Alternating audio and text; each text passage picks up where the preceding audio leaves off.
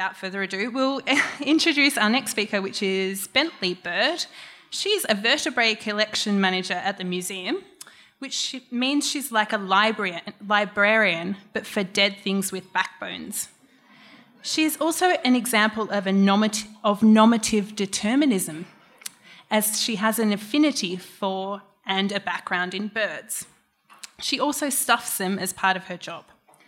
She has 2 giant dogs and is an advocate and volunteer for a Greyhound Rescue group. Please welcome Bentley Bird.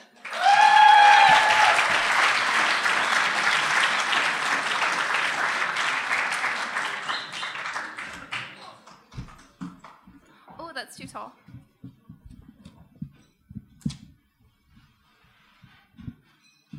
Maybe that's right. Does that sound good? Yeah. Good? All right. And I can see to about here. So hello. I'm Bentley. So I'm a wildlife biologist by education and a museum scientist by occupation. I grew up in Florida, and I should have crossed paths many times with my science hero, as we share many commonalities. And she's also still alive, unlike the other ones this evening. So in my field of natural sciences, I am spoiled for choice for my laboratory, which I have to say it like that, otherwise I go back to laboratory, which is what I would naturally say, and then people think I'm talking about one of my dog things. So I have many people to choose from for my laboratory tonight in natural sciences, including, of course, Darwin, E.O. Wilson, John Gould, and then I thought, no, I want to talk about the ladies. So then I went through my other list, Elizabeth Gould, Jane Goodall, any of the people at that back table there, and then I decided on who I'd like to speak about tonight. So 51% of the planet's population is women. Surprise, everyone knows that, I think, now. Less than 10% of leadership positions in science are occupied by women. Dr. Margaret Lowman, who I'm speaking about tonight, is the Chief of Science and Sustainability at California Academy of Sciences in San Francisco. She is only the second woman hired in a science leadership position in their 150-year history. So, big deal. Yeah, I know. So Meg Lowman is known as many things. She is a booming voice in raising awareness and supporting and promoting women in science. She is a wildlife biologist and arbornaut. She is a conservation biologist. She is the ultimate working mother. She is known as the mother of canopy biology and the mother of dragons. She is Canopy Meg. That's actually her Twitter handle, so you can hashtag her and all that business at Canopy Meg. I learned all about you tonight. It was amazing. You can do that if you want. So, anyway, Meg was born in 1953 in upstate New York to, like many of us, non-science parents. She was, like many of us, awkward and shy. And she, like many of us, collected birds' nests and wildflowers and hid them under her bed. Her parents tolerated her sciencey behaviors. Then she entered a 5th grade science fair with her phone book pressed wildflowers and won 2nd place. So, yay, go Meg. So she won 2nd place amongst a bunch of boys and all of their volcano science projects. Her parents thought, oh, this is okay. She's good at science. Maybe we'll, support her and stuff. So they got on her after that and thought she was onto something with science. But at a young age, Meg did become aware that there weren't very many girls in science. She did some research into her family tree, sure to find some great scientists in the family. All she found was evidence of a stint in whiskey making.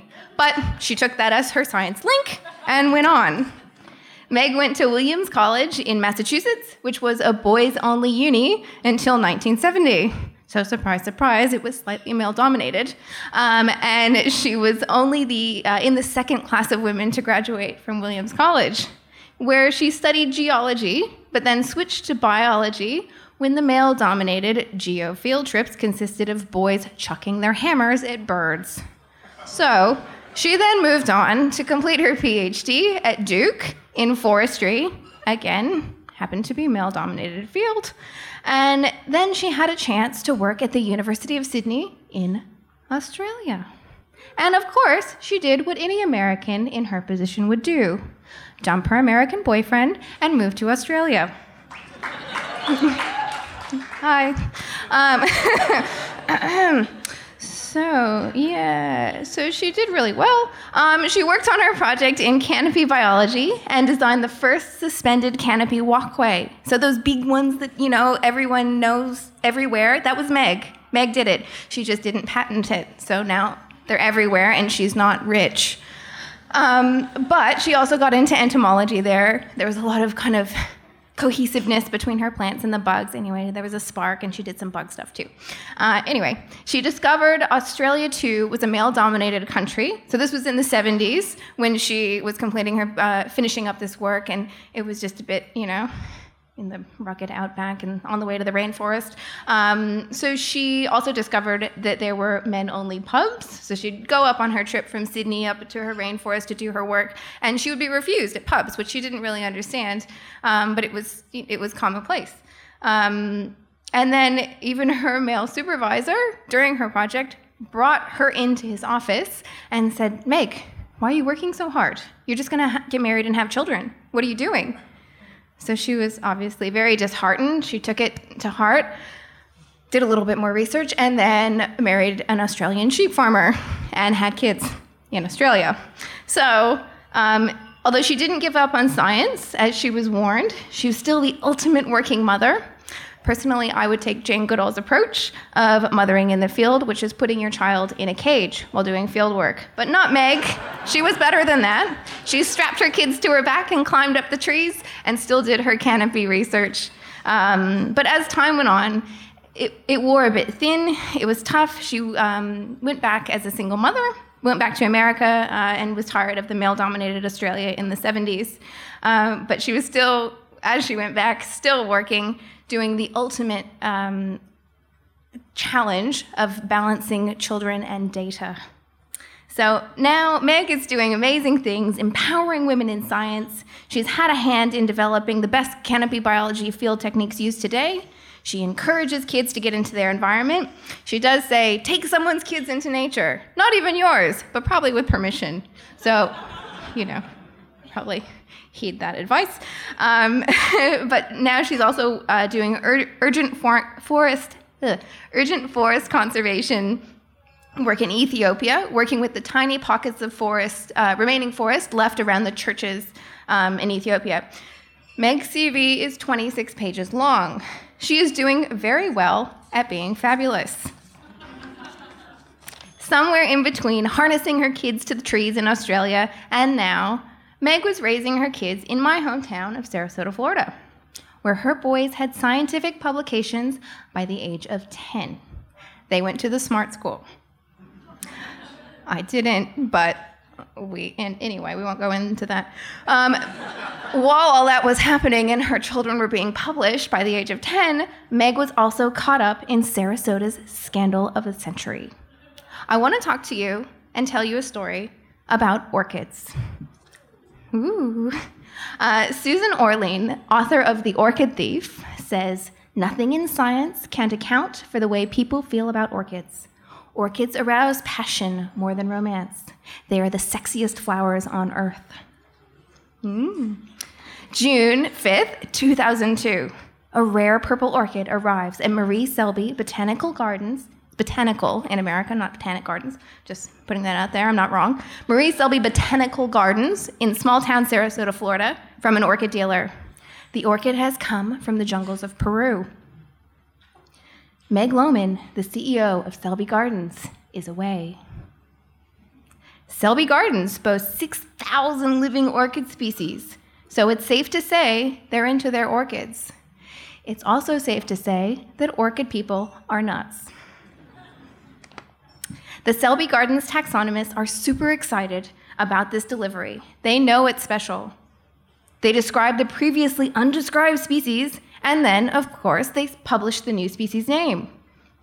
This genus of orchid is known to be endangered, and importing such an orchid without a permit would be a breach of the Endangered Species Act. Dun, dun, dun. A competing taxonomist and former Selby employee heard the news of the new species description as it was published by Selby Gardens, as you do. He cried foul. He had been working on the species description from photos because importing it would be illegal. Selby Gardens was swiftly subpoenaed, and charges were laid after the Selby Gardens taxonomist, orchid dealer, and Selby Gardens as a whole pled guilty to breaching the Endangered Species Act. That's kind of a big deal. Not a lot of institutions can say that they've done that. Meg, poor Meg, on vacation, living it up in wherever she was, probably in the canopy doing something with her children that's nice. Meg was pinned with the whole thing. As she was in charge, she was the CEO at the time, although I think, and she thinks, and a lot of other people think, she had nothing to do with it. She did not plead guilty, but was fired, still for other reasons. Interesting. She stood up for what was right, and Selby Gardens had to pay a fine. And also had to take out an embarrassing ad in an American orchid magazine, full page, apologizing for what they had done, breaching the Endangered Species Act, which no one does if you're a botanical gardens. Meg went on to write many publications and hold many research positions at well-respected institutions, including mine, the University of Florida. Go Gators! And Selby Gardens floundered.